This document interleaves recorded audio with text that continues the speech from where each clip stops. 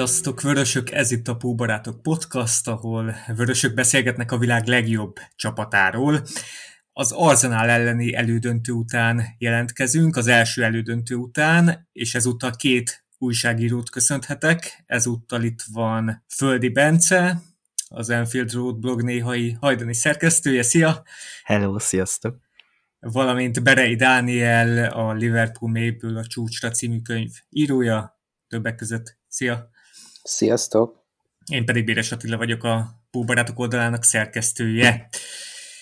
És hát úgy ültünk itt össze, hogy javarészt a Liverpool Arsenalról fogunk diskurálni, de hát maga a meccs nem túl sok kibeszélésre ad okot, szóval alternatív témákat kerestünk, lesz itt szó Coutinhoról, lesz itt szó Salah szerződés helyzetéről, a Covid helyzetről, lehet még itt az Afrika kupáról is, bár arról se nagyon sokat lehet csak így szórakozni rajta, hogy milyen, de nagyjából ezek lesznek a témáink. Milyen volt ez a meccs, srácok? Mint hogyha egy tollat szúrtam volna a szemembe, és azt forgatgattam volna. Borzasztó volt, talán csak az Afrika kupa unalmasabb, csak hogy témánál maradjunk. Illetve nem tudom, hogy ti érzitek-e, vagy ismeritek azt az érzést, amikor hát így tudod előre, hogy ebből már nem lesz semmi. Igen. Na ezt éreztem a kiállítástól kezdve folyamatosan, hogy tök mindegy, hogy mit fogunk csinálni, ez itt úgysem lövünk gólt. Uh-huh. Ja, hát nekem is ez az érzés volt egyébként egyértelműen. Én pont azon rögtem, hogy amikor legutóbb voltam a Poolbarátokban, akkor pont a Chelsea elleni meccs után voltam. Jaj. És Igen. ez ugyanez volt, hogy volt egy kiállítás, és onnan már nagyjából lehetett tudni, hogy akkor ennek a meccsnek lőttek. És hát az a legszomorúbb ebbe az egészbe, hogy igazából ez a busz beparkoltatás ellen való játékunk, ez évek óta nagyjából ilyen, hogy nem nagyon tudjuk ezt a védelmet feltörni, legalábbis én így látom. Igen. És egyetlen pozitívum azért volt ebbe a meccsbe. Na. Alisson első Liga kupa meccsén nem kapott gólt. Na, ez igen. Igen, sokkal többet tényleg nem tudnék én sem mondani. Egyébként nekem egy kicsit hálásabb volt az előző szerepem, amikor a Manchester United elleni 5-0-nál voltam. És ott is volt kiállítás, úgyhogy készüljünk arra, hogyha engem elhívtok, akkor ott lesz kiállítás. De úgy néz ki, hogy akkor Bencét is. És igen, egyébként rá is tudnék kapcsolódni az egyik szerintem fontos témára, azzal, hogy nem tudjuk feltörni a beállt védelmeket, hogy nem tudjuk, de hogyha nincsen Trent, ha nincsen Salah, és mondjuk Trent formán kívül van, akkor végképp kuka az egész. Tehát, hogy ez a kettő játékos jelenleg az a két olyan elem, amit egyáltalán nem tud levédekezni egyetlen ellenfelünk sem, aki készül rájuk. Uh-huh. Trent tegnap tragikusan játszott, tehát én nem is tudom, hogy nem néztem statisztikákat, de egy ideig számoltam, hogy hány eladott labdája volt, rossz passza, rossz beadása, Igen. talán még rossz cselezése is volt pár, tehát borzasztó volt, és akkor emellé még az, hogy Salahnak a veszélyességét azt Minaminoval próbáljuk pótolni, aki körülbelül annyira ijesztő, egy védő meglátja őt, és én nem tudom, tehát egyáltalán nem az. Igen. Hát Trent 80% alatt volt a passzpontossága, igen. Hát ezek a szögletek, pontrugások voltak pocsékok, pedig én volt talán egy-kettő, ahol elkezdtük ezeket a befelé csavarodó szögleteket, ott megörültem, de aztán a többi meg itt kifelé csavarodó volt. Ezek egyszerűen ilyenkor nem működnek, hogyha nincsenek technikás játékosok, olyanok, mint Salah Mané, akik itt kívül felállnak a 16-oson kijebb. Rájuk lett kitalálva ez a kifelé csavarodó szöglet, hogy minél több a lecsorgó, és akkor ők rálőhetik, de most, hogy ők nincsnek, azt hittem, hogy itt teljesen rá fogunk állni erre a in-swinging cornerekre, de egy-kettő volt csak talán. Hát igen, hiányoznak eléggé, itt megjátszódott már az második meccsen, mert a Shrewsbury azért nem volt egy olyan komoly ellenfél, de most igen, tehát én is ettől tartottam, hogy itt játszunk 70 percig emberelőnybe, és semmi eredménye nem lesz. Bekerül itt a fejekbe, igen, hogy Salah nélkül ez most valahogy nem. De tulajdonképpen két fegyverünk van ugye ilyenkor, vagy vannak azok a játékosok, akik nagyon kis területen meg tudnak verni akár több embert is ilyen kis cselekkel, és egy felállt védelmet meg tudnak bontani, lásd Salah, és egyébként Elliot. Pontosabban 3 fegyverünk van, a második az a beadások, aminél elengedhetetlen, hogy mert azért megnézném, hogy a Trentnek a 80%-os passzpontosságból a támadó passzai, tehát az előrevaló passzok, azok milyen hatékonysággal voltak, mert lefogadom, hogy visszafele 100%-ban passzolt, tehát hogy minden elrontott passz az előre történt.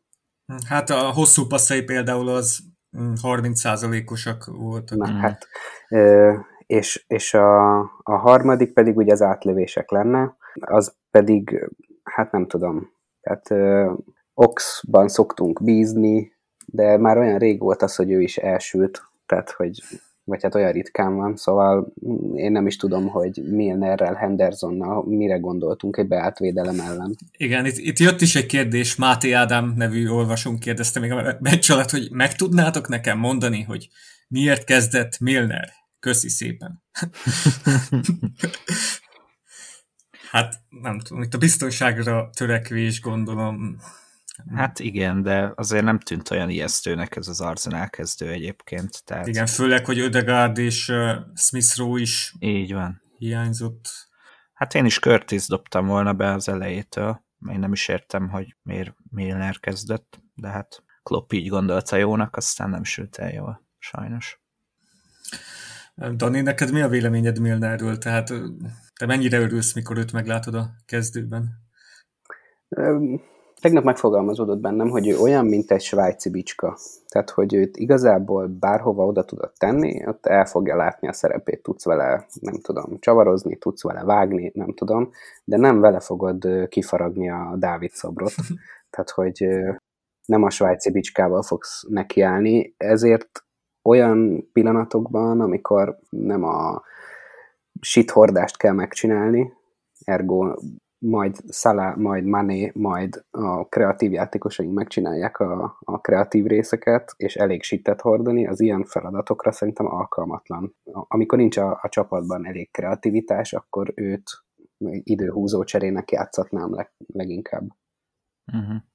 Igen, itt van egy statisztika, hogy 2018-19-es szezon kezdete óta, amikor Henderson és Milner játszottak legalább 45 percnél többet, vagy a BL-ben, vagy rangadón a Premier League-ben, akkor 13-ból 4 meccset nyertünk csak meg. Hű. Itt ez tényleg, tehát tőle a kreativitást nem nagyon várhatjuk el, ahogy mondtad. Miközben volt BL assziszt király pár éve. Igen, de azt hiszem, az fullbackként volt. Ezt akart mondani, hogy igen, akkor bal igen, hátvéd volt, nem? Ez egyébként a futball egyik csodája, valljuk be. Ez csodálatos. Igen. Ja. Én egyébként Harvey Elliottnak örültem volna, nyilván, ha tud játszani, mert ő azért szerintem egy csomó kreativitást hozhatott volna be, ugye, hogyha így az Afrika kupán hiányzó, vagy Afrika kupa miatt hiányzó emberek helyett, de hát ugye ő azért még legalább egy hónap, mire igen, esetleg pályára léphet, tehát azért ez még odébb van. Igen, tehát pont rosszul jön ki, mert igen, most mondta Klopp, hogy már nagyon közel áll ahhoz, hogy teljes értékű edzést végezzen, de hát valószínűleg mire visszatérnek Salahék valahol ott onnantól lehet rá úgy teljes értékű kerettagként tekinteni. Igen. Meg hát Thiago se volt, aki talán még így a felállt védelmek ellen a forgatásaival valamennyi igen, hasznot hozhatott volna, tehát igazából pont rosszul jött nagyon az a kiállítás. Igen, Thiago is erre az időre most is szépen kiesett. Ja. Hát nem túl szerencsés. Nem volt értelme megkennünk a bizottságot a Covid hiányzásokkal. Jaj. Igen.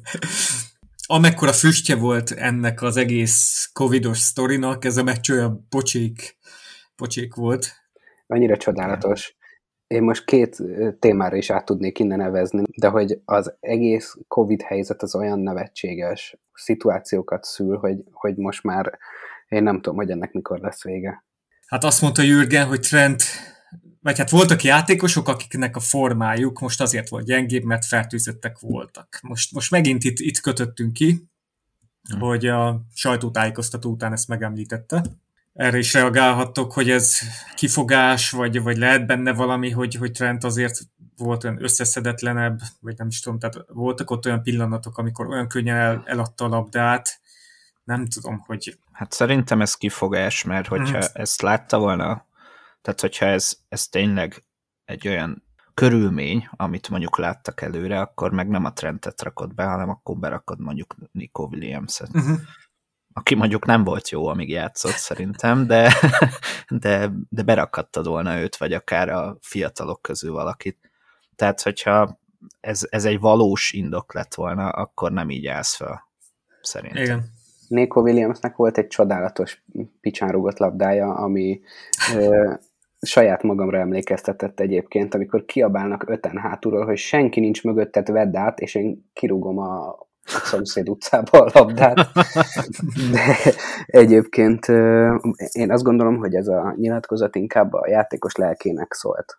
Tehát, hogy jól van, most ezen nem múlt semmi, amúgy is covidos voltál, csináld tovább, fiú. Kb. Ez volt az üzenete, mert hogy egyébként biztos jó, amit csinál, meg edzésmunkát végez, most nem jött ki a lépés, oké, kenjük a covidra. Igen, csak hát ez azért visszás, mert Jürgen ugye pont ezzel érvelt, hogy a oltás miatt nem nagyon lesznek vagy hát azért is oltakozunk, mert hogy ne legyenek utána visszamaradó mellékhatások, meg Trent volt az, aki 2020 őszén ugye megfertőződött, és aztán Jürgen arra a fertőzésre fogta a rossz formát hónapokon belül, de hát most kiesett pár napra, most ez tényleg ilyen kifogás gyanús. De akkor zavarjuk is le ezt a covidos témát, mert ezt mondtad, Dani, hogy is hangzik a kérdés, hogy mennyire abszurd, igen, hogy a top játékosok igazából letöltik a karantént, és aztán azonnal térnek is vissza. Hát igazából itt, amire én utalok azzal, hogy milyen furcsa szituációkat szül ez az egész. Tehát igen. Klopp mögött ott van egy borzasztó profi kommunikációs stáb, és ezért ő is elég jó ebben a témában, és mégis össze-vissza nyilatkozik olyanokat, hogy fölakad a szemünk. És ezt az abszurditást, ezt a Covid helyzet adja, ami egyszerűen nevetséges, mert most már gyakorlatilag ott tartunk, hogy top játékosok, akik be vannak oltva, tehát tulajdonképpen olyan sportemberek, akiknek az immunrendszere talán a világon a legerősebb, emellett még oltva is vannak, és még nem hallottunk olyan játékosról, akinek súlyos lett volna a lefolyása. Innentől kezdve most már csak ez egy ilyen kifelé tartó PR, hogy nem tudom, így az embereknek szól, hogy amúgy a Trent Alexander-Arnoldnak is karanténba kell menni, ha megfertőződött, mert hogy ilyen, nem tudom, kórházi leterheltséget nem a Trent meg a, nem tudom, De Bruyne fogja okozni, ha elkapja a koronavírust. Innentől kezdve ez az egész csak egy ilyen PR kifele. Na de ha PR kifele, akkor miért nem tesszük karanténba Trentet akkor is, amikor elkapja az influenzát, vagy a bárányhimlőt, vagy én nem is tudom, náthás lesz. Tehát hol van ennek a vége, és ki hozza ezeket a szabályokat, milyen felelősséggel, tehát hogy nekem most már ez az egész teljesen zavaros, meg valószínűleg ezért történnek ilyen abszurd dolgok, mint ezek a nyilatkozatok Klopptól, hogy fals negatív tesztek, hát komolyan, szerintem volt valahol egy kommunikációs vezető, aki lefordult a székről, amikor kimondta a Klopp, és szívrohamot kapott. Hát az tény, hogy elképesztően abszurd helyzeteket okoz ez az egész, kezdve azzal, hogy akkor most hány meccs marad el, meg mik a szabályok azzal kapcsolatban, hogy akkor hány játékosnak kell lennie a keretben, akivel ki tudsz állni meccsre. Tehát olyan hülyeségek történtek az elmúlt időszakban, amit tudom én, a Tottenham, ahogy kiesett a konferencia ligából, meg a Afrika kupán, azt hiszem most az a szabály, hogy 11 játékosodnak kell lenni. Slussz. Az, hogy abban van-e kapus, az mindegy. Aki kell állnod, hogyha legalább 11-en vagytok, akik nem produkáltak pozitív tesztet. Meg itt olaszoknál volt olyan, hogy több nappal később döntöttek arról, hogy most ez az adott meccs, ez most akkor elmaradó meccsnek számít, vagy odaadják az egyik csapatnak a 3 pontot, meg ilyen hülyeségek. Tehát, hogy nyilván itt szorít az idő, hogy időben véget érjen a bajnokság, hogy elkezdődhessen a következő, hogy aztán a VB-re el lehessen menni szünetre, de hát ez elképesztő, hogy tényleg mi megy most már. Igen. Igen, most itt a kézilabda Európa bajnokságot is néztem, az is, ott is olyan furcsa helyzetek vannak, egyszerre bekerül 20 000 ember egy helyre, és kiállítanak egy játékost, egy holland játékost, és az első mozdulata az, hogy mutatja, hogy a rendező húzza már fel a maszkot, meg... mert ő ott nyugaton ahhoz van hozzászok, hogy mindenkin van maszk, és itt hirtelen itt beeresztettek 20 000 embert, és így nagyon furcsa, amikor találkoznak a különböző élethelyzetekből érkező csapatok. Igen, Dani, arra, amit mondtál, hát az a baj, hogy itt ugye nem nagyon lehet mit csinálni, mert hogy jött ez az Omikron, csak nem reagálta le se, hogy a liga, és a kormány is, a brit kormány is annyit csinált, hogy lecsökkentette 7 napra a kötelező karantént, de hát le lehetett volna ezt 5 napra is, mint más országokban. Ez már olyan szinten van ez az egész mizéria, hogy nem lehet így hirtelen eltörölni minden szabályt, még hogyha lehet, hogy az is lenne logikus. Hát meg a liga szempontjából tehát olyan hülyeségeket csinálnak tényleg. Tehát most visszaálltak a 3 cserére, miközben több hullámos koronavírus járvány van éppen, amikor nem ártana egyébként folyamatosan rotálni az embereket, mert hogy lehet, hogy éppen most jött vissza a Covid-ból, és akkor még nem bír annyit, és akkor simán lehetett volna ugyanúgy, 5 csere. Tehát igen. Ezeket nem értem, ezeket a következetlenségeket alapvetően. Igen, itt a Liga kupában például 5 csere volt, és egy kiállítás miatt kellett ugye formációt váltani az Arsenalnak, 2 cserével így megoldotta, de tényleg egy Premier League bajnokin ez nehezebben kivitelezhető, hogyha ilyen változtatást kell eszközölni. Nem tudom, láttátok-e az Agymanók című filmet, abban van, hogy a fejben ilyen különböző lények irányítgatnak egy ilyen nagy pulton az összes embert, meg az összes élőlényt. Igen. Abban van a macska, hogy igazából senki nem irányítja, csak így emberek így, vagy ilyen macskák így rálépegetnek a különböző gombokra, meg joystickokra, meg játszanak vele. Ezt szerintem körülbelül ez van a ligával. Hát igen, itt nagyon érdekesek voltak ezek a Klopp nyilatkozatok, de remélhetőleg itt a rivális szurkolók is túl lendülnek rajta, hogy még ha csaltunk is. Én ma láttam azért olyan mémet Arsenalostól, hogy pár napja kirakta valamelyik ilyen Liverpoolos szurkolói oldal, hogy breaking pozitív tesztje lett Van Dijknak arra, hogy ő a világ legjobb védője, és akkor ezt megosztották, hogy ez is biztos fals pozitív. Szóval ilyenek azért lesznek még szerintem hetekig. Amikor nem tudom, hogy van 1000 tesztből 3 fals pozitív, vagy valami hasonló, és nekünk pont 5 embernek volt egy azon tesztelésünk. Imádom. És egyedül a trendnek nem. Tehát igen, erre is megvannak a magyarázatok, csak hát ez a helyzet olyan ilyen abszurditás szül, hogy vagy nem lehet elmondani, mi a valós igazság, vagy itt kamuzni kell. De akkor lendüljünk túl ezen a Covid témán. Milyen esélyeink vannak itt a visszavágó előtt szerintetek? Csütörtökön lesz az Emirates-ben. Sima Minamino 90. perces dráma. Most belővi, amit kihagyott? Lehet, hogy az a labda fog beesni, amit most rugott el. Szerintem ez annyira attól fog függni, hogy éppen ki lesz bevethető melyik csapatba, tehát teljesen lutri szerintem, mert egyébként az Arsenal tökéletesen megoldotta a feladatát ezen a meccsen, tehát elképesztően jól szervezetten védekeztek. Én belenéztem a Nottingham Forest elleni meccsükbe, az alapján a támadójátékuk azért döcög, hogyha nincsen ugye Odegaard meg Smith Rowe, azt hiszem azon a meccsen se voltak, vagy nem végig, és hát ilyen Enketia meg hasonló figurákkal azért nyilván kevésbé van jó esélyük egy ilyen Van Dijkék ellen, de bármi lehet szerintem, meg nyilván attól is függ, hogy mennyire fogják azt éppen ott komolyan venni, mert tegnap úgy tűnt, hogy mind a 2 csapat nagyon komolyan vette, de nem tudom, hogy mennyire fog ez változni addigra.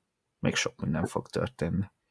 Az Arsenal támadókról jutott eszembe, hogy a Lacazette is néhányszor úgy nyúlt a labdához, mint hogyha még a megyébe focizna, és hogy a tegnapi meccsről amúgy össze lehetne vágni egy ilyen Benny Hill show-t.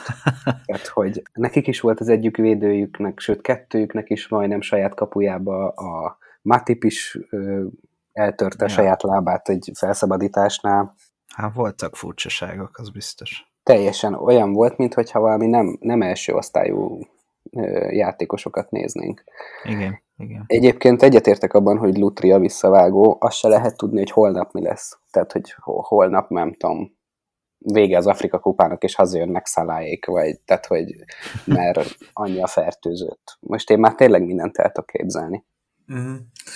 Igen, hát a meccs előtt mondta Arteta, hogy akár ez is felmerülhet, hogy már ezt a meccset is halasztjuk, mert tehát tényleg bármikor kitörhet itt a járvány, az Arsenalnál is, talán nálunk most már nem, de ki tudja.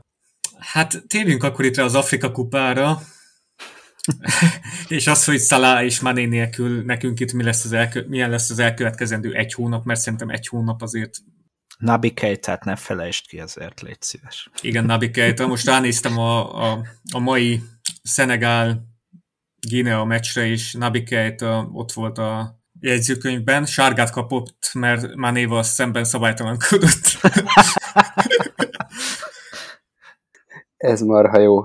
Hát itthon meg, vagy hát nem itthon, hanem Angliában meg tépi a Klopp a haját. Igen. Hát reméljük, hogy Naby nem sérült bele. Nézitek amúgy az Afrika kupát? Tehát a tévében nem lehet, de streamen, vagy itt ezeket a furcsa sztorikat, ami minap történt. Én indítottam streamet, még a Manének az előző meccsére konkrétan olyan a hangulat, meg az iram, mint hogyha egy ilyen majálisos focira menne ki az ember. Tehát, hogy még csak a megyét sem mondom, mert ott van tét, meg van küzdelem, meg van minden. Na hát itt ilyen lötyögés megy. Biztos nagyon meleg van, meg biztos nagyon északról jöttek a játékosok többsége, meg aki nem északról jött, az képzetlen, vagy nem tudom, most én nem akarok ilyen, nem akarok is katujázni, vagy nem tudom. De a Manénál is volt a labda, és az az iram, az a tempó, amit megszoktunk tőle, az így sehol. Szóval nem tudom, hogy egyébként mi értelme van az Afrika kupa miatt 2 évente megszakítani minden európai bajnokságot. Mint hogy minden európai bajnokságból elhozni az afrikaiakat. Te, Bence, figyelemmel követed? Hát én a sztorikat láttam, hogy milyen elvetemült dolgok történtek, kezdve attól, hogy a hivatalos streamet fél óra után lelőtték, mert hogy valami jogvitába keveredtek, meg nem tudom, ilyen hülyeségek, meg volt ez a meccs, ahol a 85. percre lefújta a bíró. Ez elképesztő. Szóval ilyen tipikus Afrika kupa hangulata van ezeknek a híreknek, de én nem néztem még bele egyik meccsbe sem, majd lehet, hogy ott az döntő tájékán majd bele. Izgalmas, állítólag már megvolt a második gól a tornán. Na. Meg hát nyilván itt is az a baj, hogy bővítették azt hiszem itt a résztvevők körét, tehát most már tényleg a afrikai, hát alsó mezőnyből is egyre többen kijutnak magára a tornára, így nyilván a minőség az még lejjebb csúszik a csoportkörben emiatt. Tehát szerintem most még nincs értelme nagyon ennek, hogy belenézzek, aztán majd lehet, hogy a végén, amikor már tényleg azok a válogatottak maradnak, akik valamennyire tudnak focizni, azoknál majd lesz foci. Azoknak, akik szeretik a földrajzt, az izgalmas egyébként, mert Komor-szigetekről sem hallottam korábban. Valószínűleg se a zöldfoki szigeteket, se Burkina Fasót nem tudnám elhelyezni a vaktérképen.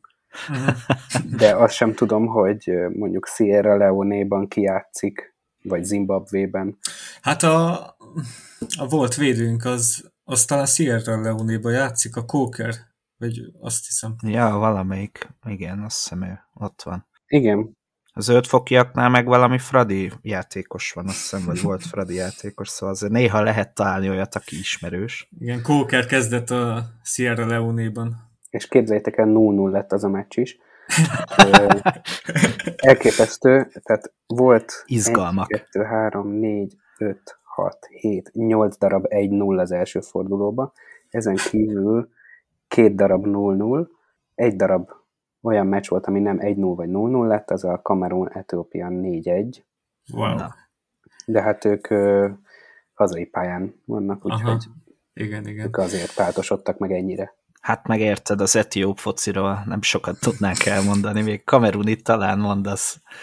Én azt néztem, tehát így nagyon dél-afrikai országok, amúgy nincsenek, egy-két ilyen sziget van, de azért így nagyon északra terelődik, hogy is mondjam, a krémje, az észak-afrikai csapatok vannak. De hol van tényleg Dél-Afrika, aki még 10 éve VB-n vagy Angola szerepelt?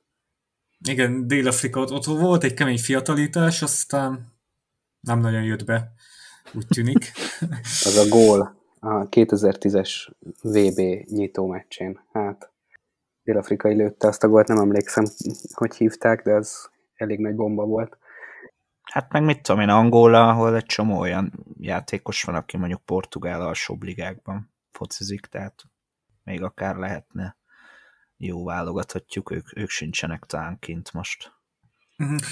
Meg amit így megemlítenék, ha már Afrika kupa, hogy itt a játékosok jelentős százaléka olyan, akik tehát már Franciaországban nőttek fel, vagy az Ibériai félszigeten, vagy tehát Európában, és részt is vettek ezeknek az országoknak a korosztályos csapataiban szerepeltek, csak hát felnőtt szinten nem jutottak sehova, és akkor elmúlt pár évben visszahívták őket a származás, tehát amilyen útlevelük azért még volt, és visszahívták őket az afrikai nemzetek, és nagyon sok ilyen játékos van, tehát minden válogatott tele van ilyen játékosokkal, és azért ők nem hiszem, hogy olyan nagy elánnal, vagy nem is tudom, tehát lehet, hogy itt a alacsony színvonal erre is kivetíthető, hogy azért nagyon sok ilyen játékos szerepel, akik... Na jó, de mondjuk egy nem tudom, olasz vagy francia válogatottba bekerülni azért tényleg nehéz, de mondjuk ha a közelébe voltál, meg korosztályos voltál, akkor azért annyira szarjátékos talán nem lehetsz. Tehát szerintem ez még önmagában nem magyarázza, meg hát más sportágakban is azért látjuk ezt. Tehát nem tudom én, a magyar jégkorong válogatott is tele van ilyenek figurákkal, akiknek a nagyszülei voltak magyarok. Aztán eljönnek ide, kapnak behívót a válogatottba, és azért nem bénáznak, meg nem úgy tűnik, hogy nem adják bele a szűket lelküket. Csak amikor arról van szó, hogy 100 milliót érő játékosok, mint amilyen Mané meg Salah januárban felül a repülőre, és a nem tudom, 4 fokból átmegy a 24-be Kamerunban lejátszani 6 darab ilyen meccset, és akkor ő ottani kaját eszik, olyan emberek között van, akik ott élnek, plusz nem tudom hány emberrel találkozik, iramtalan meccseket játszik, akkor itt bennem fölmerül, hogy nem csak a hiányzásuk, hanem a visszatérésük után a formájuk is. Hát igen. Mennyire múlik ezen az egészen. Mert ők most heteket olyan környezetbe töltenek, ami minden csak nem ideális egy téli Premier League. Tehát minden az ellentetje, mint a téli Premier League-be. Tehát 3 naponta meccs, óriási iram, rehabilitáció. Itt meg én nem is tudom, minden van, csak ez nincs. És szerintem ez elég nagy problémát okoz, hogy nekik ilyen Komor-szigeteki játékosok ellen kell ott döcögni több ezer kilométerre a klubjuktól. Miközben nyilván most egy szenegáli vagy egy egyiptomi ezzel nem ért egyet, mert azt mondja, hogy hát a nemzetünket is képviselni kell, de mégsem ők fizetik ki azt a nem tudom 300 000 fontot hetente a Salahnak, hanem a klub. És akkor visszajön úgy, hogy teljesen formán kívül van, és hiányzott heteket. Ne legyen így egyébként. Tehát legyen ő a gólkirálya, jöjjön vissza, és rúgjon még 20 gólt a szezonba, de valljuk be, hogy nem ez a legvalószínűbb forgatókönyv.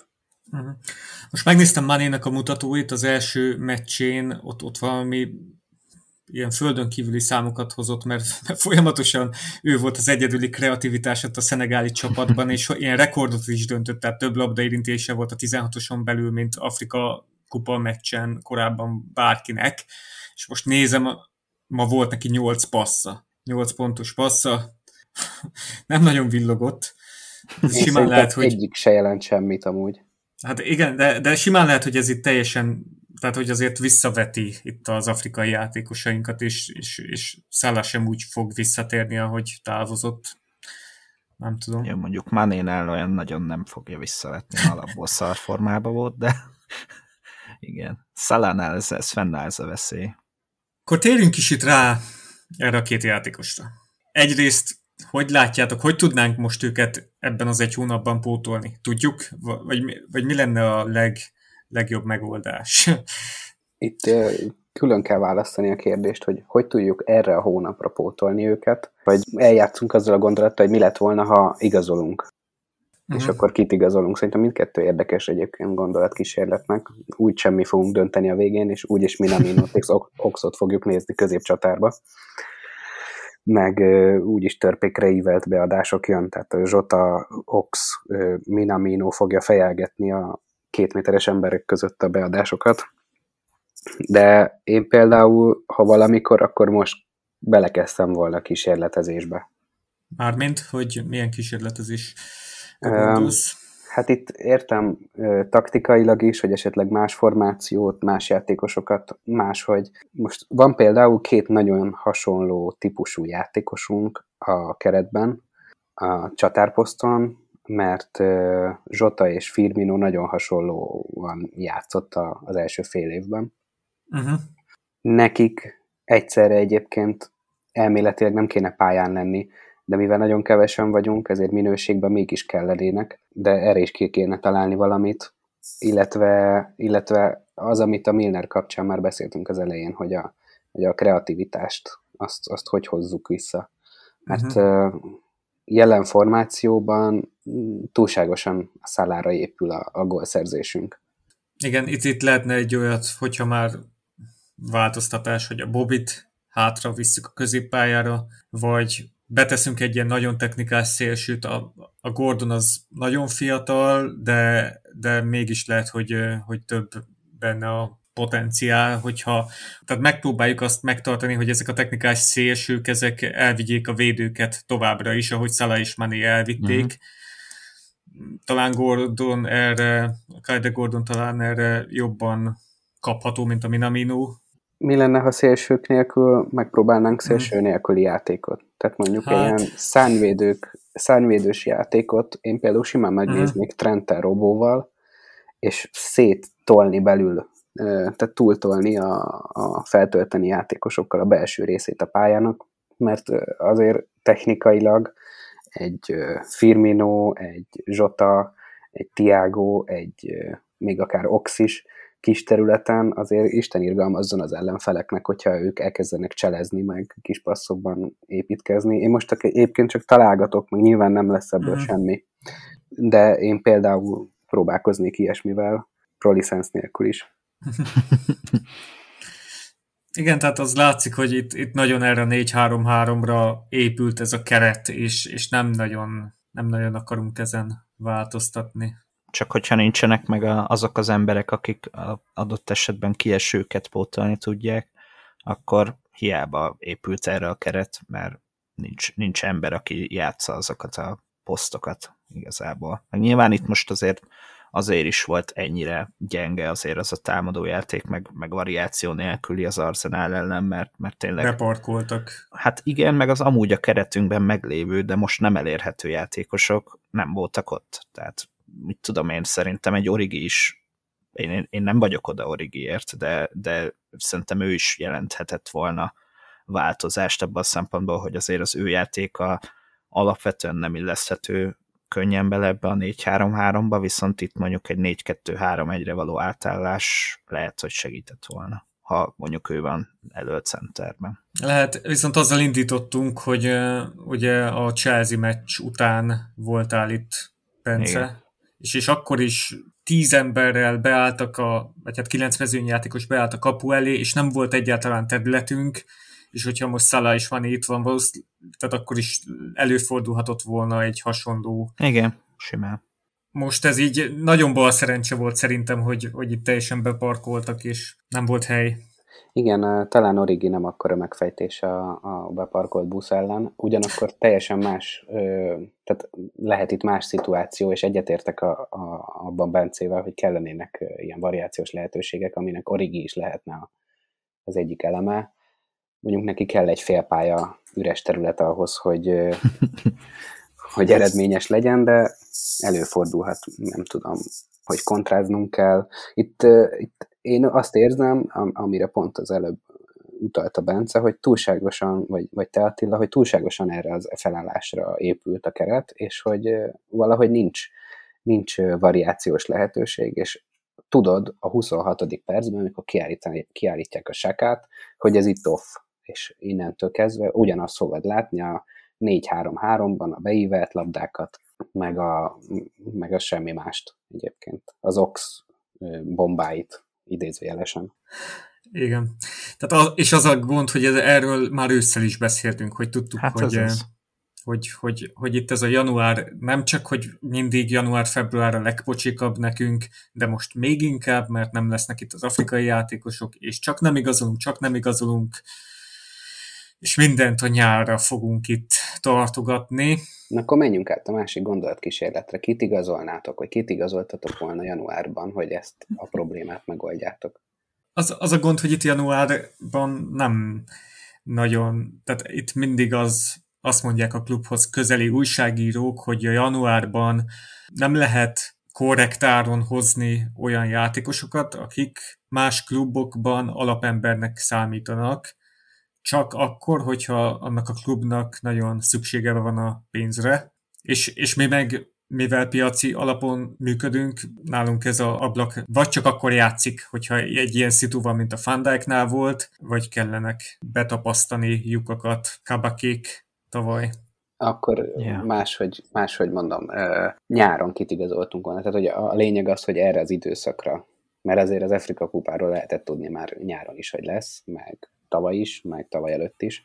Tehát, hogy ennek megoldására, amire problémáról most már beszélünk egy jó ideje, ti kit igazoltatok volna, és hogy? Nagyon nehéz most itt neveket mondani, mert nyilván én szoktam mondani, most mondhatok néhány nevet, a Guiri, a francia első osztályból, ilyen nagyon fiatal játékosok, 20-22 év közöttiek, akik több poszton is bevethetőek. Én elsősorban a Firmino pótlékra gondoltam egész ősszel, hogy oda kell egy játékos, de olyan is, aki szélen is bevethető. De az is egy védhető álláspont, hogy Kloppék úgy gondoltak Harvey Elliotra, hogy ő is bevethető lesz ilyenkor. Hát ez az. Tehát itt is meg lehet találni a logikát, hogyha a klub úgy akar működni, hogy keveset kockáztat, akkor német első osztályban is vannak nagyon tehetséges játékosok, van a japán srác, nem ugrik be a neve, Atletik nagyon dicsérte. Most héten nem gyűjtöttem ki neveket, de neked van neved, Dani, esetleg, hogy már itt? Nekem nevem nincs, tehát én igazából így... Vagy ezt azért dobtad be, hogy ez egy ilyen csapda is, nem tudunk úgysem mondani senkit.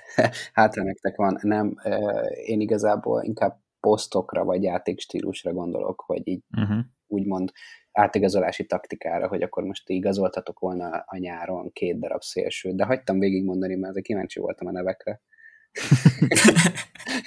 De hogy mit tudom én, 2 szélsőt igazoltatok volna a nyáron, és akkor egy az egybe erre a taktikára, csak a másik 2 szélsőt tettük volna bele januárra, vagy? Hát igen, ez így nehéz. Viszont arról volt szó, hogy a Front 3-nek lejár 2023-ban a szerződése cakompak. Még Salah mindig nem hosszabbított, arra is mindjárt rátérünk, és azért már itt egy ilyen betanulási folyamat elkezdődhetett volna. Hát igen, eléggé ki vagyunk futva az időből. Igen, 8 játékosunknak lejár a szerződése vagy idén, vagy jövőre, és csak Salahról van szó. Igazából tehát csak az ő neve forog a sajtóban, de azért ott van a Mané, ott van a Firmino, Oxlade-Chamberlain, Keita, Milner, mindannyiuknak le fog járni a szerződésük. és mindenki csak Saláról beszél. Hát jó, ez mondjuk érthető azért a sajtó meg a szurkolói hozzáállás működéséből, tehát ez engem annyira nem lep meg. Nyilván a Liverpool közeli sajtó azért foglalkozhatná a többiekkel is. Milnernél azért fel szokott merülni, hogy most már érdemes lenne talán elengedni, és akkor hazamegy a Leedsbe visszavonulni. Azt szerintem egy járható út lenne, de a többiekkel szerintem érdemes lenne legalább egy-két évet hosszabbítani, mert a pótlásuk az legalább 2 szezon. Tényleg, ahogy mondtad, hogy azért kell betanulási folyamat. Mert oké, hogy mondjuk egy Zsota az egész jól bevált már a kezdetektől, de nem biztos, hogy mindenkivel így fog menni, pláne aki nem Premier League-ből jön. Igen, és még akkor a Dani arra, amit mondtál, mert te, ha jól értem, azért amellett vagy, hogy így szélsőket, legalábbis 2, tehát az szürreális lett volna, hogyha igazolunk 2 szélsőt ősszel, nem? Valami ilyesmit akartál mondani azért, nem? Hát hogy... kellett volna igazolni szélsőt. De kellett volna. Egyet legalább, igen. Mondjuk egy olyat, aki mindkét szélre odarakható, és nem úgy, mint Minamino, mert ő is odarakható, meg egyébként... Létszámra meg vagyunk, igen. Nico Williams is odarakható, csak hát 0-0-ák lesznek a meccseink. Igen, egy szélsőt szerintem kellett volna igazolni, és igen, itt mindig visszajukadunk ide, vagy itt lyukadunk ki, hogy igen, mi piaci alapon működünk, és már egyébként fájdalmas kifogás ez az egész, így nekünk szurkolóknak, de én azt gondolom, hogy piaci alapon is többet ki lehetne hozni, tehát ebből a kiegészítő embereknek a kora, az például engem nagyon aggaszt, azoknak a kora, akik, tehát például a front three-nek a kora. Igazából mondjuk egy Ox, Origi, Shaqiri szerencsére már lelépett, de igen, ez a 3-as volt, akire mindig mondtam, de talán még Milner is helyettük, megnéznék ugyanennyit érő, csak 20 éves gyerekeket. Igen. Tehát, hogy nem hiszem el, hogy nem lehetett volna mondjuk ezt a csomagot így az elmúlt években értékesíteni, és ugyanannyiért, vagy némi befektetésért, tehát most itt egyébként európai futball szinten fillérekről beszélünk, 5-10 milliós befektetésekkel olyan wonderkideket igazolni Franciaországból, Németországból, akik ugyanezt tudják hozni. És itt ezen van a hangsúly, mert ugyanazt, amit Origi, vagy ugyanazt, amit Ox, azért bőven tudja hozni bárki. Szerintem ezen az áron. Vagy ennyire nincsen jelentkező egy eladó Origire, vagy egy eladó Oxra? Hát nincs. Azt mondják, hogy Origi sokat keres egyrészt, és keveset mutat. És sokat sérült is. Igen. És ő megvan ezzel a helyzettel elégedve.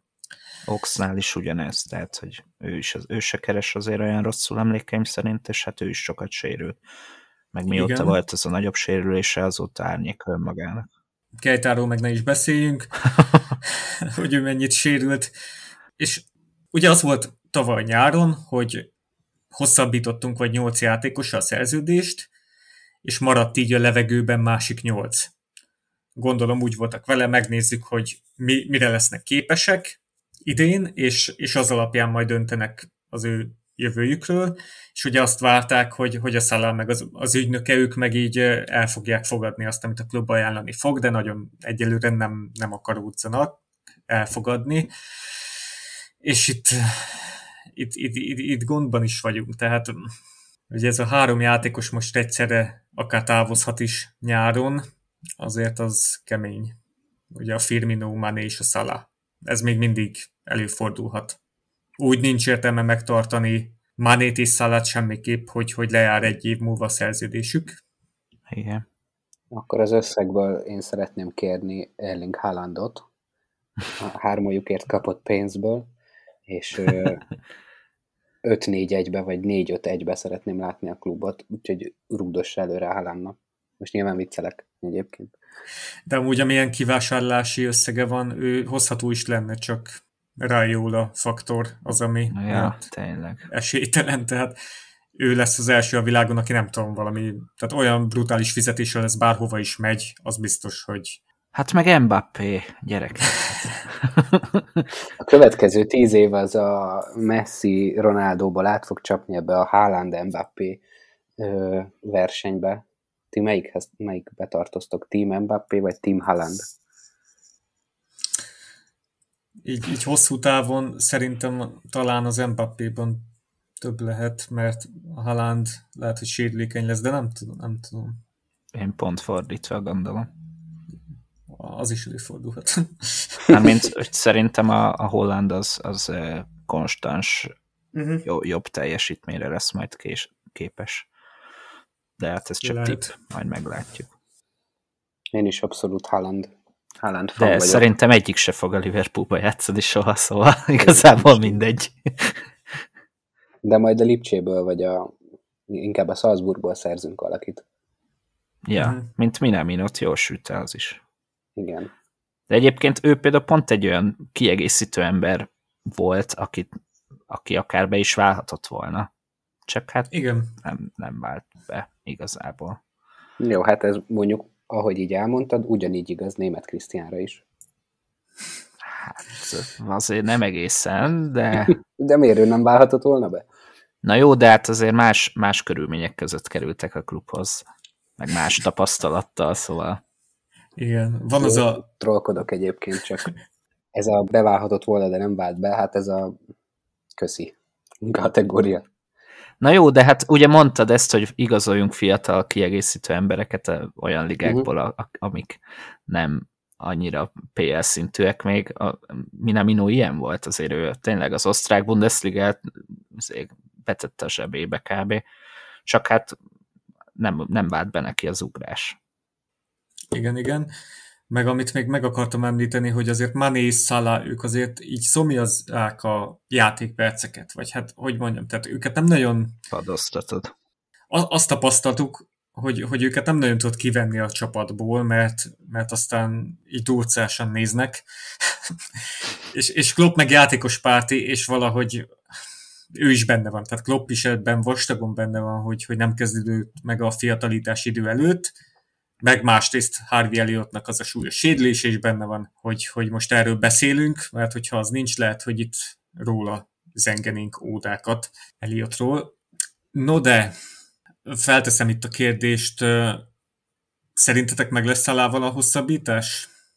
Tehát a Telegraph szerint 400 000 fontos heti bért szeretne, ahhoz közelítő, a Sky szerint 300 000 fonthoz közelít ez az összeg, nincs így egybehangzó hír, az biztos, hogy egyelőre a klubunk nem adja meg azt, amit kér. Szerintem nem fog maradni. Én nem tudom megmondani. Mást mond a szívem, meg az agyam. De hosszabbítanátok vele? Amúgy. Én hosszabbítanék vele. Évtizedek óta nem volt ilyen játékos a húzamosabb ideig ilyen játékos a Liverpoolnak, és mindig, amikor egy ilyen lehetett volna, akkor túladtunk rajta. És ilyen volt Torres, ilyen volt, mondjuk ugye ő ott már eléggé formahanyatlott, amikor elment, de ilyen volt Suárez, és én szeretnék azért most már egy játékost, aki nem Barca rejectionként végzi Liverpool legenda helyett. Bence? Hát, nem tudom. Nyilván attól függ, tehát, hogy ha azt mondjuk, hogy akkor a klub végül mégis beadja a derekát, és annyit ad neki, amivel a liga legjobban fizetett játékosa lesz, akkor azért kicsit csúnyán fogok nézni, mert azért hatalmas bérkülönbségek lesznek, még nagyobbak, mint most a keretben. Meg hát azért azt se tudjuk, hogy meddig fog ezt tartani nála. És azért most már nem is tudom, 29-30 körül van. Tehát nem tudjuk, hogy meddig tart majd ez a remek forma, amit tud. Jó, de egy nagyon későn érő játékos volt. Igen. De én eladnám igazából, mert szerintem most kaphatunk érte talán a legtöbbet, és akkor végre elindulhat ez a fiatalitásos projekt. Felmerülne bennetek, hogy esetleg Manéval vagy Bobbyval hosszabbítsunk? Vagy őket most mindenképpen el kell passzolni nyáron, vagy töltsék ki a szerződésüket? Miért kell neked ilyen kérdéseket feltenni? Tehát, eljövünk jókedvűen ebbe a műsorba, kicsit a tegnapi meccs után. Igen, a trollkodásod miatt teszek fel ilyen kérdéseket. És akkor jössz ilyenekkel, hogy hosszabbítsunk-e Firminóval, aki a szívemnek a legkedvesebb játékos, aki valaha Liverpoolban játszott, és marhára nem érdemli meg valószínűleg a elmúlt szezon alapján, hogy hosszabbítson vele a klub, meg drága is, nem tudom. Például érte ki fizetne sokat? Szerintem senki. Annyira a mi rendszerünk embere, annyira csak itt virágzott fel, hogy érte ilyen hulladék pénzt kapnánk, tehát hogy így mondjuk a valós értékének az 5-ét. Hát azért a Newcastle meg az Aston Villa igazolásokért felelős embere nem biztos, hogy így gondolkodik. Jó, akkor húzzunk le hülyéket, igaz. De most én például, nem tudom, 60-70 millió alatt nem engedném el, és a piaci realitás nem ez, mert mondjuk szerintem 30-40-et lehetne érte kapni maximum. És jövőre meg ingyen távozna. De akkor lehet, hogy még annyit se. Tehát, hogy 30 milliót kapnánk érte, és az elmúlt 5 év legkreatívabb játékosa, aki kb. Az egész támadójátékunk, nem tudom, karmestere volt, azon adunk túl. Hát igen, de itt mérlegelni kell, hogy akkor most mi a fontosabb, hogy ez a nosztalgia, vagy az, hogy 2024-re nekünk legyen egy olyan ütőképes keretünk, amit Klopp átad. Nyilván az utóbbi, nyilván, csak... Meg ez a kérdés, hogy van-e Firminónak, tehát ezt még összebeszéltük, hogyha a 3-asból van valaki, aki jobb eséllyel kitöltheti a szerződését, az a Bobby. Itt ezt illetően azért konszenzus volt, hogy ő lehet az, mert ő érte fizetnének a legkevesebbet, igen. Viszont, hogyha mégis itt jönne egy ajánlat a Newcastle-től, vagy valamelyik új gazdag klubtól, azért lehet, hogy érdemes lenne elgondolkodni.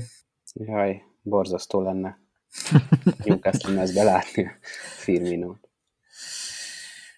Igen, hát Oxot, Keitát, Origit, esetleg őket is láthatjuk majd nyártól. Na, nekik örülnek. Itt ahhoz, hogy hogy a keret állapota megint így jó mederbe kerüljön, vagy hogy mondjam, itt nyáron nagyon komoly változtatásokra lesz szükség. Tehát pont azért, mert 8 játékosnak lejár vagy most a szerződése, vagy jövőre, és ilyen legendák.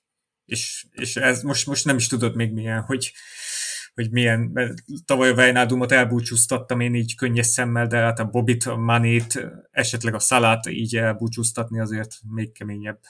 Hát még a Milnert. Hát és ezért igazán nagy baj, hogy nyáron nem csináltunk semmi komolyat a transferidőszakban, mert most ha nem mindegy, hogy 4 új játékost kell beépíteni, vagy 3, vagy 8 egy keretbe, tehát azért szerintem eléggé el lett baltázva. Most ha itt lenne a Pásztor András a HVG-től, ő meg azt mondaná, hogy de hát a Covid helyzet miatt nem tudtunk lépni. Na igen, ezt akartam mondani, hogy pont tehát, hogy szerintem ezt nem mi vettük észre, meg mi tudjuk, ezt pontosan tudják ott is a klubnál. Itt igazából az lett elcseszerintve, hogy ugyanazon a kockázat, sőt, még visszavettünk azon a szinten, hogy mennyi kockázatot vállalunk a Covid miatt, ahelyett, hogy mertünk volna egy kicsit kockáztatni, mert hogy mindenkinek kockáztatni kellett a futballvilágban, rajtunk kívül mindenki meg is tette. Ja. Igen, ősszel erről is volt szó, hogy most akkor vajon melyik kockázatvállalás jön be? Az, hogy nem kockáztatsz, vagy az, hogy hát hosszú távon valószínűleg nem kockáztatsz az, ami rosszabb. Igen, volt itt egy utolsó téma, és azt mondta Bence, hogy erről olyan jót tudna velünk beszélgetni. Gerrard és Coutinho reunión Birminghamben, ugye most a United ellen debütálhat, bajnokin a hétvégén, 30. életévében jár, és kölcsönvette a Villa fél évre, kivásárlási ára 33 millió font, és a fizetésének a 65%-át állják. És Bence, mit gondolsz erről a dílről, mert egy kacagó fejet raktál, mikor én egy ilyen nosztalgikus bejegyzést tettem közzé. Arra már nem emlékszem, hogy ott melyik részen kacagtam, de én imádom ezt a hírt. Tehát, hogy szerintem Coutinho tehát tényleg elcseszte a karrierjét, amikor elment Barcelonába, de nem feltétlenül azzal, amit ugye Klopp mondott neki, vagy nem csak amiatt, hogy hát itt szobrot emelünk neked, ha maradsz, ott meg egy leszel a sok közül. Szerintem azért volt az egy rossz deal az ő részéről, mert egy olyan rendszerbe ment el játszani, amiben ő nem tud játszani. Igazából abba a Barca stílusba, ő, főleg amíg Messi is ott volt, nem nagyon illett bele, mert nagyjából a pályának azon a részén szeretett játszani, amin Messi is, és egyértelmű volt, hogy nem fogja azt a szintet megütni. Most viszont szerintem azért jó ez a deal, főleg a Villa szempontjából, meg egyébként a Coutinho szempontjából is, mert a Gerrard rendszerben a csatárok mögötti két ember valamelyikeként szerintem ő tud majd működni, mert pont azt a részt tudja majd bejátszani a pályán, ami ez a csatárok mögötti mondjuk baloldali félterület, ami az ő természetes élőhelye mondjuk. Az lesz a kérdés, hogy ez a pár év, amit elkútyavetyelt, ez mennyire látszik majd meg a játékán, mert egyébként a Bayernben se volt olyan bődületesen borzasztó, meg hát azért mégiscsak rugott gólokat a Barszának, az nagyon röhögtem. Szóval, hogy összességében szerintem ez egy jó deal a Barca szempontjából is, egyébként már végre megszabadultak tőle legalább fél évre. Hát az nagyon vicces a Barca szemszöge, tehát ők, ezt gondolom hallottatok róla, hogy a Barca az hosszabbította az Umtitivel. Igen. De tehát ugye, azért hogy alacsonyabb legyen a bére. Igen, és így a Ferran Torres-t azt tudják regisztrálni. Szóval zseniális, és ugye most nyilván ezzel 65% szintén kiesett a Coutinho bérből, amit fizetniük kell. Igen. Úgyhogy így még kevesebb vagy felszabadult némi bérhányad, amit a Ferran Torresra lehetett fordítani. És hát nem rontja ott a levegőt a keretbe, mert egyébként meg nem is fogadták be a Barszában, pedig ugye latin-amerikai játékos, tehát akár még működhetett is volna. Szerintem jót fog tenni neki ez az időszak, és Gerrard nyilván ismeri személyesen, játszottak együtt, jobban tudja majd kezelni az ő dolgait, mint az eddigi barszás edzői. Szóval szerintem ez egy tök jó deal, igazából mindenféle szempontjából, úgyhogy én nagyon várom, hogy mit fog majd nyújtani, és remélem, hogy megveszik, és el kell majd adniuk Bowen, vagy mi a Gerald Bowen-t, és akkor majd mi lecsaphatunk rá. Ő West Hambe van. Ja, ő West Ham-es. Nem, azért gondoltam, nem is a Bowenra, hanem a Watkinsra. Igen. Watkins, aha. Dani, te hogy látod Coutinho helyzetét? Én most már ilyen nyűgös kisfiúnak fogok tűnni, de nem ár. Miért nem Liverpool mezbe látjuk újra? Nekem ez a bajom. Egyébként ezt én se értem, simán elhozhattuk volna, pláne most, amikor emberhiányunk van.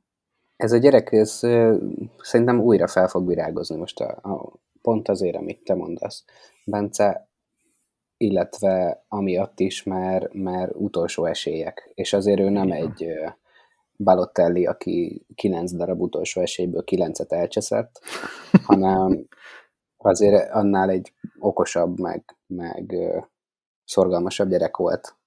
És pont egy ilyen kis szélső hiányzik tőlünk, vagy tehát igazából nem szélső, de a széleken bárhol bevethető kreatív játékos hiányzik tőlünk, és mi meg nézzük a Minaminót, meg nézzük a Zsota fejére, mondjuk a Zsota pont jól fejel, de akkor a Minamino fejére beívelt labdákat. Szóval...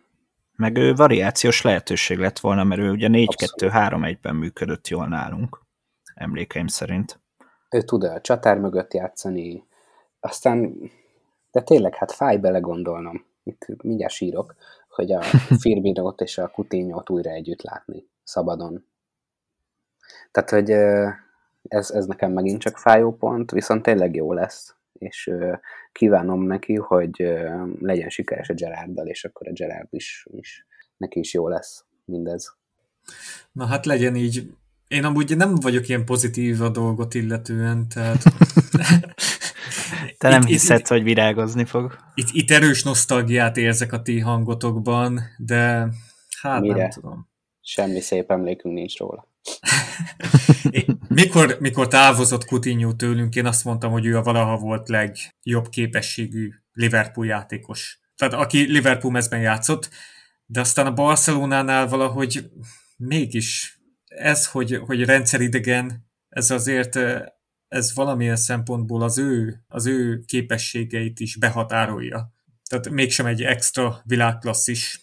És itt olyan évek vannak mögötte azért, amikor így eléggé lezüllett. Tehát jó, jöttek gólok, meg gólpasszok bizonyos mennyiségbe, de szerintem olyan mértékben nem fognak jönni, hogy a Villa megvásárolja 33 millió fontért őt 30 Jó, hát ez évesen. Csak, igen, ez tőlem is inkább ilyen wishful thinking volt, mint nyilván, hogyha lehetne, akkor én is olyan játékosokkal tölteném fel a keretet. Nyilván én is az Aggert láttam volna még itt, mikor még nem vonult vissza, és még Dániába játszott, vagy hol játszott, meg vannak ilyen a Heskit is szívesen láttam volna sokáig. Őt még most is volt be. Őt még most is. Igen, vannak most ki volt az, aki bejelentkezett, hogy segít nekünk ebben az időszakban, mert nincs csatárunk? Hát, nem tudom, Crouch, Fowler, ők szoktak így vicceskedni. Szerintem a Fowler jó pofáskodott amúgy. Nem tudom.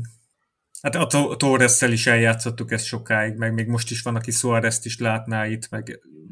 Tehát, mondjuk igen, az vicces lenne, ugye neki lejár a szerződése, és akkor vicces lenne a Villába elmenne ő is következő szezonra. Csak gondolom nincs pénzükre. És akkor a Villa egy ilyen Liverpool fiók csapatként.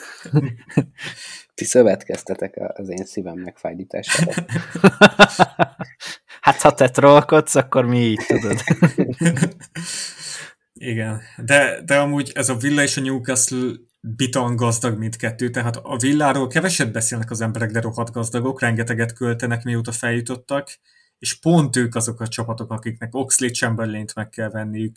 Ilyen klubokra van most szükségünk ezen a nyáron, akik kifizetik azt az összeget, amit senki más nem fizet neki, az ilyen egy év múlva lejáró szerződésű játékosokért, és talán Mané is ilyen lehet. Mondjuk ebben az Everton is nagy menő, csak ők mondom nem fognak Liverpool játékost venni. Igen, ott is költekezni kell majd nyáron. Hát oké, sok sikert kívánunk Coutinho-nak, különösen itt a Manchester United ellen.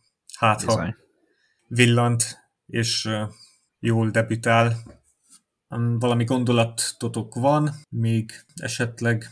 Hát itt a Brentford elleni meccs. Az szerintem izgalmas lesz, azért össze elég durva meccset játszottunk velük, de mintha most eléggé formán kívül lennének. Szerencsére mi csúcsformában vagyunk. Hát jó, de egy Southamptont azért csak nem kapunk ki. Ilyen hullámzó a Brentford nagyon. Akkor most megint jók lesznek, nem? Francba. Hát az biztos, hogy a január még nem múlt el. Még csak most jön a java a januárnak. Itt, hogyha esetleg az első fél időben nem jön a gól, itt megint aggódni fogok, hogy esetleg megint nem találunk be. Az a gond, hogy Origi még mindig nem lesz. Uh-huh. Hát ha ez a gond, akkor nagy gond van. És Elliot se lesz. De azért akkor abban egyet értünk, hogy Milnert nem nagyon kezdetnénk ezen a meccsen, sokkal inkább Jones-t, esetleg Oxlade-et. Hát attól függ, hogy itt is buszra számíthatunk-e. Hát a Brentfordnál azért nem, szerintem. Hát azért nem, de azért jó lenne a kreativitás középpályára. Igen. Egyetértek, abszolút kéne valaki, aki mondjuk egy területet meg tud nyitni, vagy hasonló bravúrt, amit Milnerrel nem igazán sikerül. Oké, akkor Brentford meccs után valamikor lesz majd podcast. Reméljük, hogy itt a negatív, hát mondjuk nem is vagyunk negatív szériában, mert a Shrewsbury-t azt vertük, de... Oké. Számszakilag nem. De igen, azért nem vagyunk jó formában. Reméljük, hogy itt a Brentford ellen sikerül kicsikarni a győzelmet. Hogyha még valamivel Dani szeretnél trollkodni, még most bedobhatod. Nem, köszönöm, meg vagyok mára szerintem. Akkor trollkodok én. Most januárban a Wijnaldumot kölcsönbe visszahozhatnánk amúgy. Na, a Wijnaldumot rengetegen írták a Facebook oldal alá, hogy most hozzuk vissza, csak hát ez megint így szembe menne teljesen a vezetőségi döntéssel, persze. Mert többet keres most a Wijnaldum szerintem, vagy kétszer annyit, mint amennyit nálunk keresett. Yeah. Akkor nem hosszabbítottunk vele, most elhozni kölcsönbe, hogy álljuk a fizuját. Hát úgy kell megegyezni a Paris Saint-Germainnel, hogy mondjuk csak a felét álljuk, és akkor ugyanott tartunk. De amúgy egy Wijnaldum típusú játékos elférne. Mármint ott van Curtis Jones, csak aki így folyamatosan bevethető, az nem ártana. Yeah. Az biztos. Köszönjük, hogy meghallgattatok minket. Adásunkról a facebook.com/Púbaratok oldalon értesülhettek, és gyertek Discord szerverünkre, titeket pedig a hallgatók megtalálhatnak. Bence, téged hol? Hát van egy ilyen Földi Bence újságíró elnevezetű Facebook oldalam, ott például. És Dani, téged te nem szoktál nagyon mondani semmit? Én nem nagyon szoktam, de engem is a Földi Bence Facebook oldalán keressetek. Szuper, oké. Patreonon támogathatjátok a podcast működését, és az oldal működését, és köszi, hogy jöttetek, srácok! Mi köszönjük. Köszönjük. Remélem, hogy legközelebb, mikor jönni fogtok, akkor nem 0-0 után fogtok jönni. Nem is egy kiállításos meccs után, mert az nem hoz szerencsét. Legközelebb sokkal pozitívabb lesz majd itt az adás, mikor jöttök. Köszi, hogy jöttetek! Köszi! Hello, hello! Ali.